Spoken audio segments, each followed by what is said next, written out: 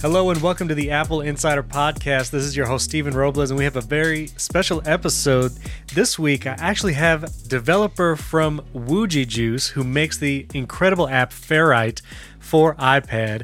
Canis has joined us this week. Canis, thanks for joining us. Hello, and thanks for inviting me on. So, Canis, the first thing I have to say, I just want to thank you personally because you've made one of my favorite apps probably ever. I've mentioned it many times on Apple Insider and other podcasts, but I edit 3 to 4 podcasts a week, and I do it all exclusively in Ferrite on iPad.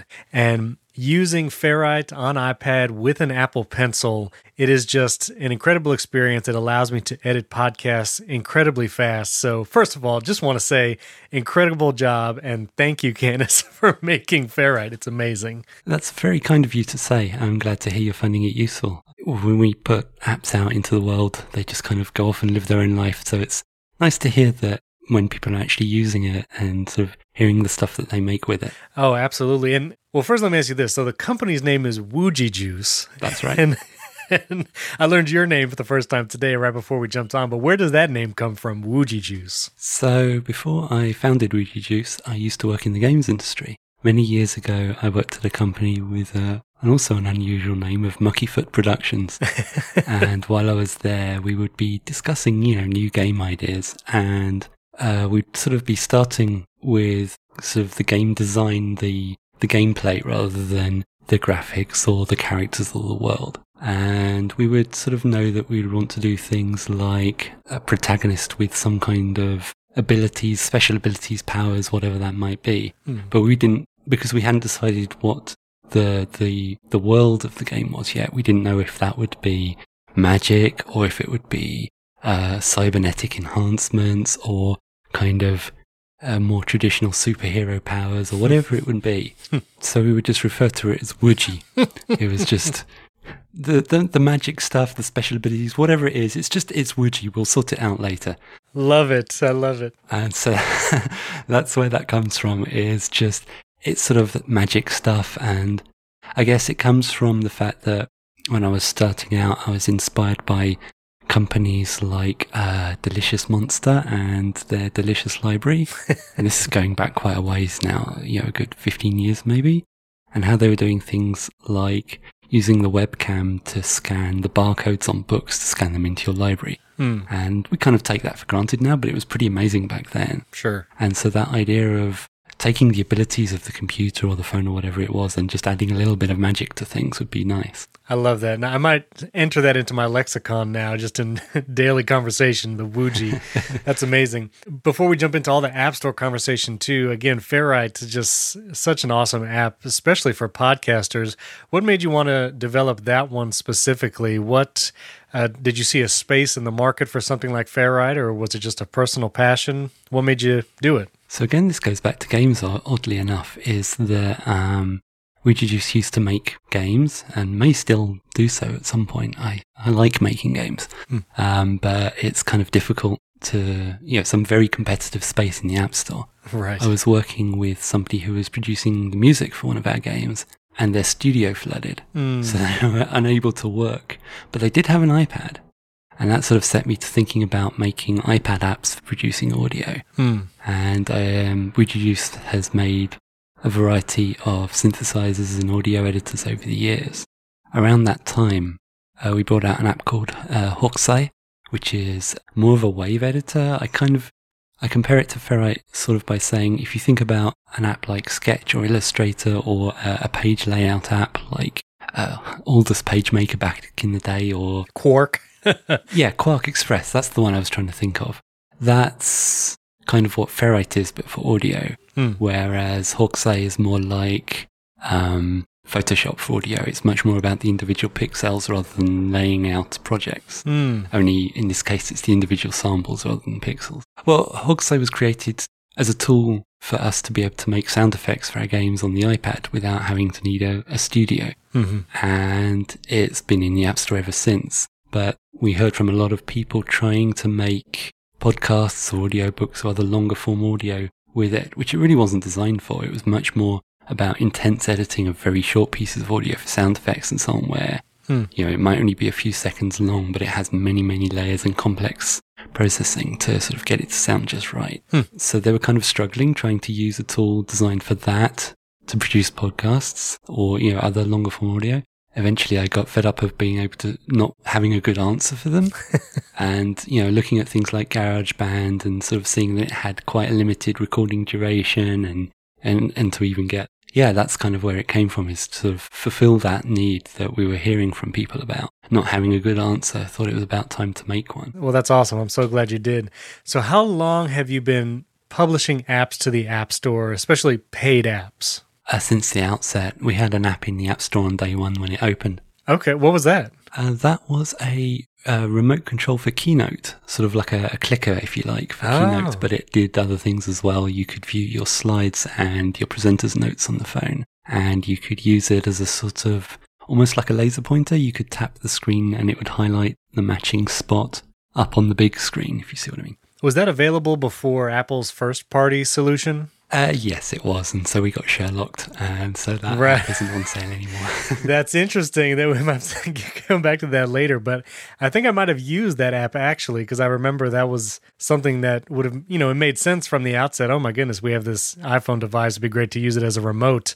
And I remember there being an app early on, not from Apple, that gave you that ability. So, man, super interesting. So since you've been in it from the beginning, obviously the 30% commission rate that Apple has charged developers has been around since the beginning. And developers felt, you know, there's all kinds of different feelings about it. We had Paul Kafasas from Rogue Amoeba on a couple months ago to discuss his feelings about it. So my question to you is, when you started, obviously you've had apps in there since the beginning, did that 30% cut, did it make it difficult to kind of get started or to launch apps in the App Store? And did you feel like it was a lot for a commission rate from the outset? It's sort of hard to say, partly because it was a long time ago.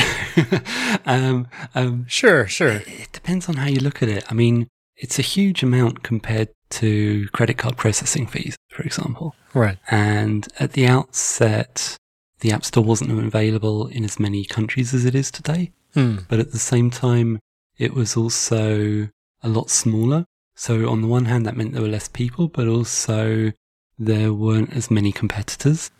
Also, because the phone itself was a lot more expensive, I think people who had actually splashed out that much to buy an iPhone, perhaps more likely to actually then spend a little bit more to make it do things beyond what it did out of the box, which wasn't nearly as much as it does out of the box today. Right. So it's such a different landscape now to what it was back then. It's hard to make a direct apples to apples comparison. So recently, I mean, the commission rate, you know, just changed, and we'll get to that change shortly. But so in the last few years, how did the 30% commission feel to you as a developer? The way I look at it is sort of in terms of value for money, which is that they're taking this amount, and it's a large amount. As I say, it's way more than credit card processing fees. And the question is, are they delivering on that value? And it varies. Sometimes I feel more like they are. Sometimes I feel more like they aren't. Certainly there are times when it's extremely frustrating, but there are also times when they come out with some new technology and we think, oh, that's great. An obvious example is Swift, which I love Swift. I know not every developer does, but it's one of the best things that's happened to us. It was mixed feelings, to say the least. Yeah, mixed feelings is how I would sum it up. Certainly when you submit a minor update and it gets bounced back for some weird reason and you go, are you sure? And they go, well, they don't actually say anything at all, but they just accept it silently as though nothing had happened.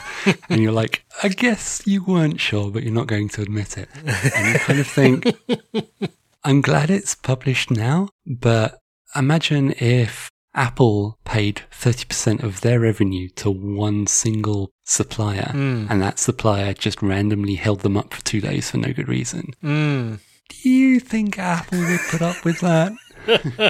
No, and that's an interesting point, because Apple has to work with some larger vendors, such as like Amazon, and it came out during the antitrust hearings here in the US that like Amazon Prime Video was able to get, a 15% deal with Apple from the outset rather than the 30% that most developers like yourself have no option but to just accept it. Mm-hmm. And so how did that hit you when you heard or maybe you even knew about these before, but knowing that there was kind of this double standard with some, companies, what did that make you feel like as a developer? So if I was a competitor with Amazon, I would probably be a lot more annoyed because they would be getting an unfair advantage against me. Sure. I'm not. So on one hand, I kind of, it makes no difference directly to me how much Amazon does or doesn't pay.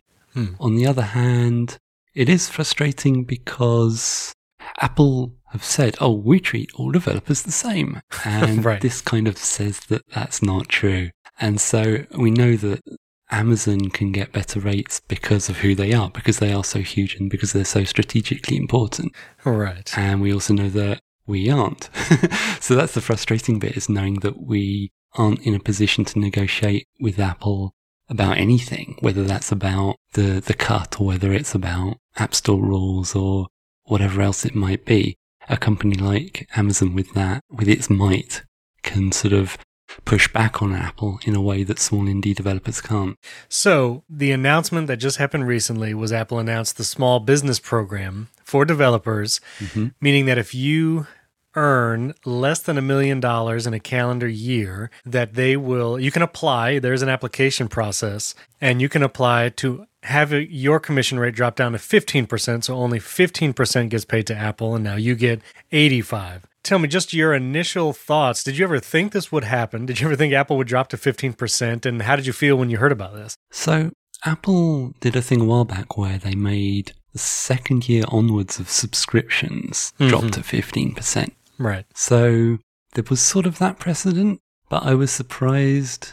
I always thought that if they were going to do something like this, it would be more like the subscriptions where there was some kind of catch. Maybe catch isn't quite the right word, but, you would have to somehow earn into it in the same way that you had to have at least a year of subscription or something that would trigger it rather than it just being from the outset. Right. And I'm not quite sure what that would be in the case of, non-subscription purchases, but so I was a little surprised that it was as broad as it is.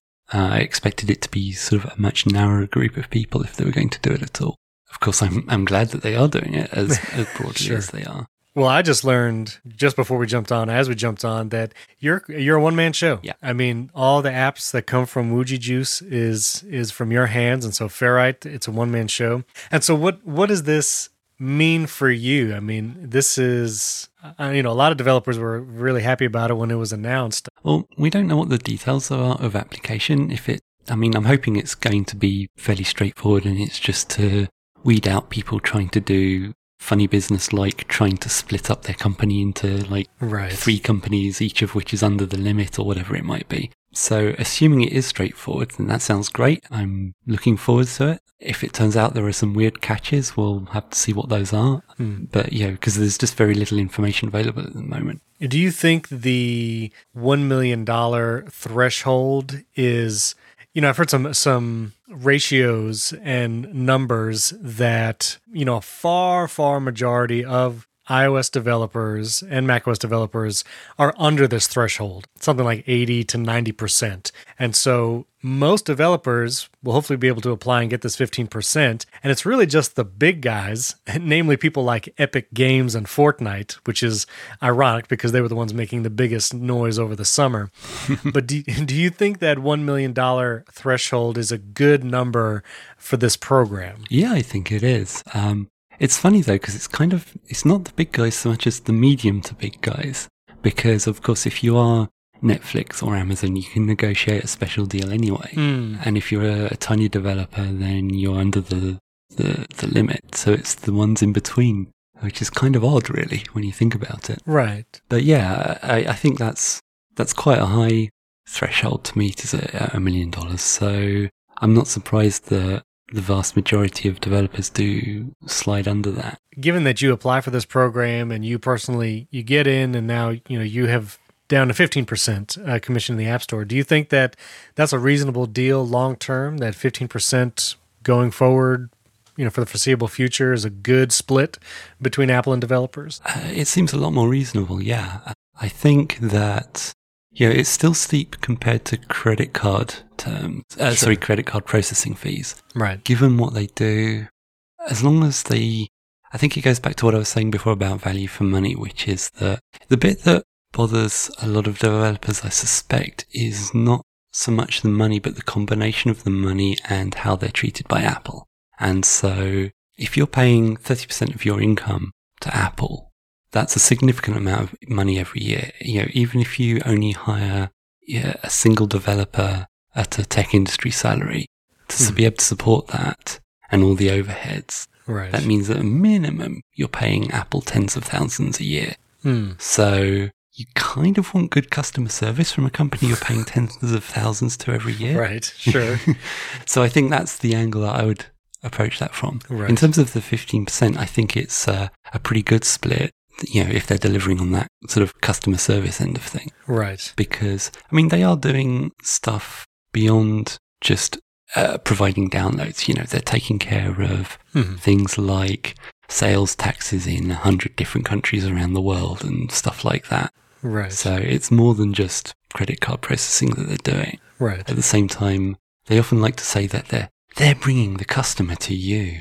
And I'm not sure that's true. I think that the customer is typing things into Google and that's sending them to us. But okay. Let me ask you, have you ever been featured or like editors pick apps in the App Store? Occasionally, but I don't think it's ever happened in the UK. So I don't think I've ever actually seen it. I've sort of seen the fact that it has happened pop up on a monitoring site. There's sites that track the App Store for, and notify you of events like this. But I've never actually seen it. And it's usually been in countries that my apps aren't localized for, which seems an odd choice. Because, Ferrite's available in about 5 different languages.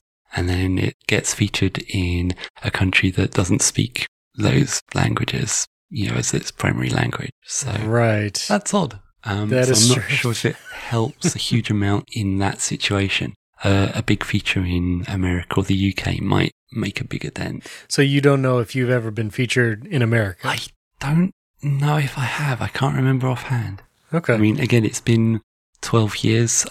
Across that span, I think maybe in, how they have different kinds of feature, and some of them are a big focus feature where they say, this is one article about one app, and then they have features that are more like a list of apps, and it's just an icon and a short description. Right. I think it might have been featured in some of those lists, but I don't think it's been in a full-on, focal point feature. So for the most part, there's not really been a time when Apple has helped get you a bunch of sales, it seems like. It doesn't feel like it, no. Right. How do you market? How do you try to reach new customers? We don't really have a marketing budget. Right. It's mostly just word of mouth and sort of trying to be friendly and approachable on Twitter when people have questions, and just making an app that people like using and like telling other people that they've been using. Right, for sure. So when I had Paul Kafasas on the show, he makes, Rogue Amoeba makes audio apps for the Mac, and he has the advantage of he can sell those and you can download them outside of the Mac App Store, and he has a majority of his apps not in the App Store. For your apps, obviously on iOS, you don't have that ability. If you did have the option to allow customers to download and then install or sideload the apps onto the iPad, like if I wanted to buy Ferrite directly from your website, maybe, obviously the percentage would be less. You're not paying Apple the App Store commission. Is that something that you would choose to do if it was available? I think it would depend on what the alternative was. In the case that you described there of selling it directly from the Wooji Juice website, I probably wouldn't. But if it was more like they opened up to alternative app stores, it would depend on what the alternative app store was like.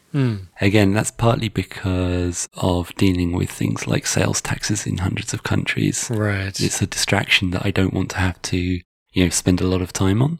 So, and that gets quite complex because of there's VAT tax laws across Europe, and then the UK has left Europe, and that makes things even more complex. Whereas if you have a digital storefront operated by someone else, they're liable to, by law, they have to handle that.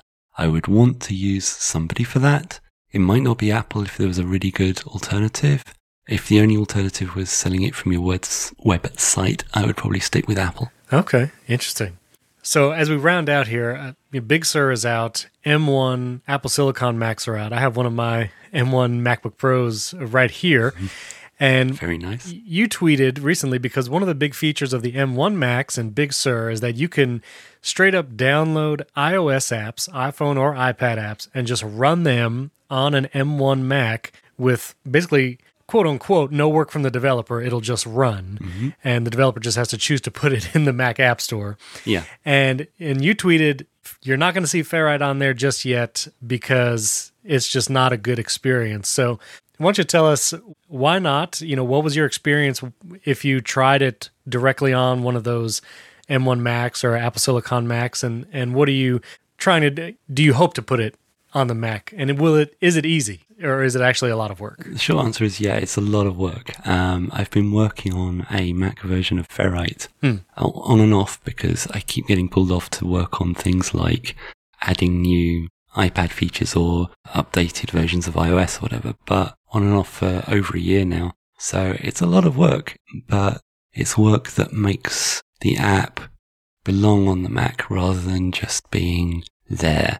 And in terms of what difference that makes, if you've used a remote desktop app on the iPad and tried to control a Mac app using the iPad, you can do it, but it feels weird. Yes. And it's just not right. And it's exactly the same the other way around. And I think a lot of developers intuitively know this because we often test our apps in the simulator on the Mac, which, if your listeners don't know, it's part of Xcode. Right. As its name suggests, it simulates an iOS device as a little window on your Mac. Right. And so we've been trying this out for a decade or more and know just how weird it is trying to use iOS interfaces with a system that isn't designed for it. Right. So it's partly just that in terms of the interface. It's obviously one of the first things I tried last year when Catalyst was first out was just try recompiling it, trying it out to see what it was like on a Mac using Catalyst.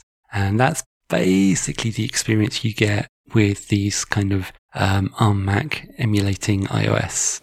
Well, at first it didn't work at all, but eventually I got it working. It's weird because it is just kind of like having a remote desktop into an iPad in a little window on your screen. Right. And so that means that, for example, you can't just open an audio file from Finder because everything is inside this sort of sandbox in a single window. Whereas what you want to do is just be able to, drag in an MP3. Yeah. Handling files needs to be completely rewritten for the Mac version. A lot of user interface stuff needs to be rewritten.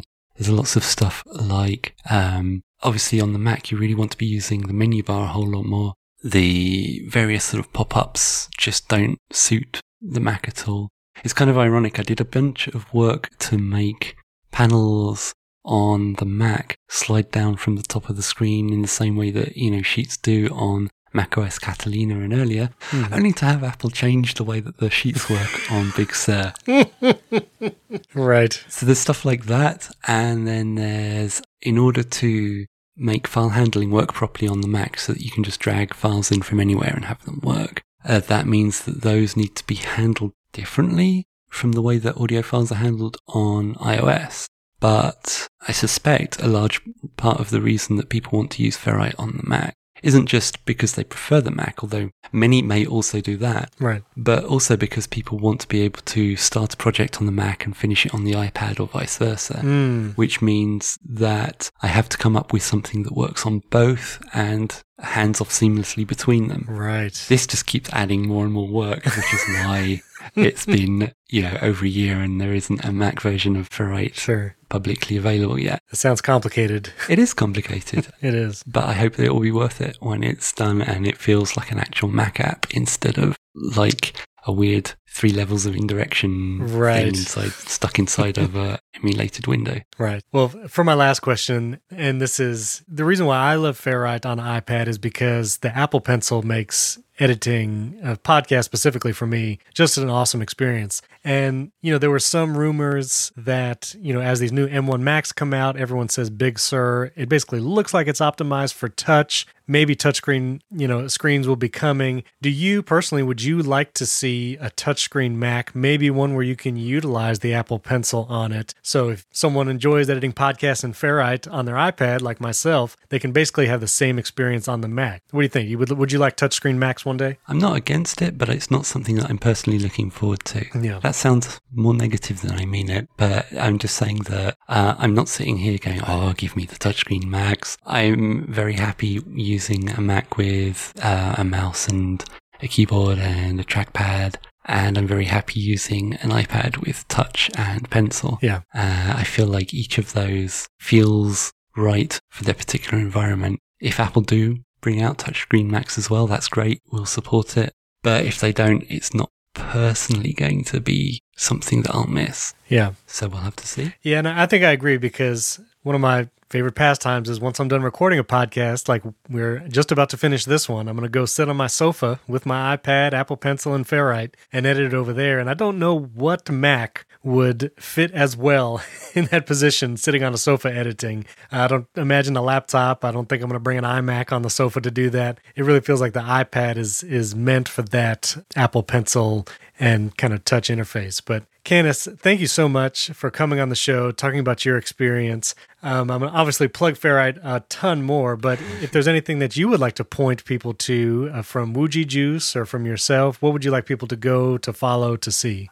You can find Wooji Juice at wooji-juice.com. That's WOOJI, and juice as in fruit juice, on Twitter at Wooji, spelt the same way. Yeah, thank you. It's been my pleasure. Absolutely. And so listeners, I'll put those links in show notes, but interested in podcasting, if you podcast, if you just want to see an awesome app for podcasting, I highly, highly recommend Ferrite on iPad. I use it every week to edit 3 to 4 shows. I absolutely love the app. And so I'll put a link directly in show notes to that app for iPad. And it's on the iPhone too. And I actually use it on both. Sometimes if I need to record something on the go or even plug a little microphone into my iPhone, I will use Ferrite to just kind of record it, and I can even edit it right there. It's just an incredible app, so check that out.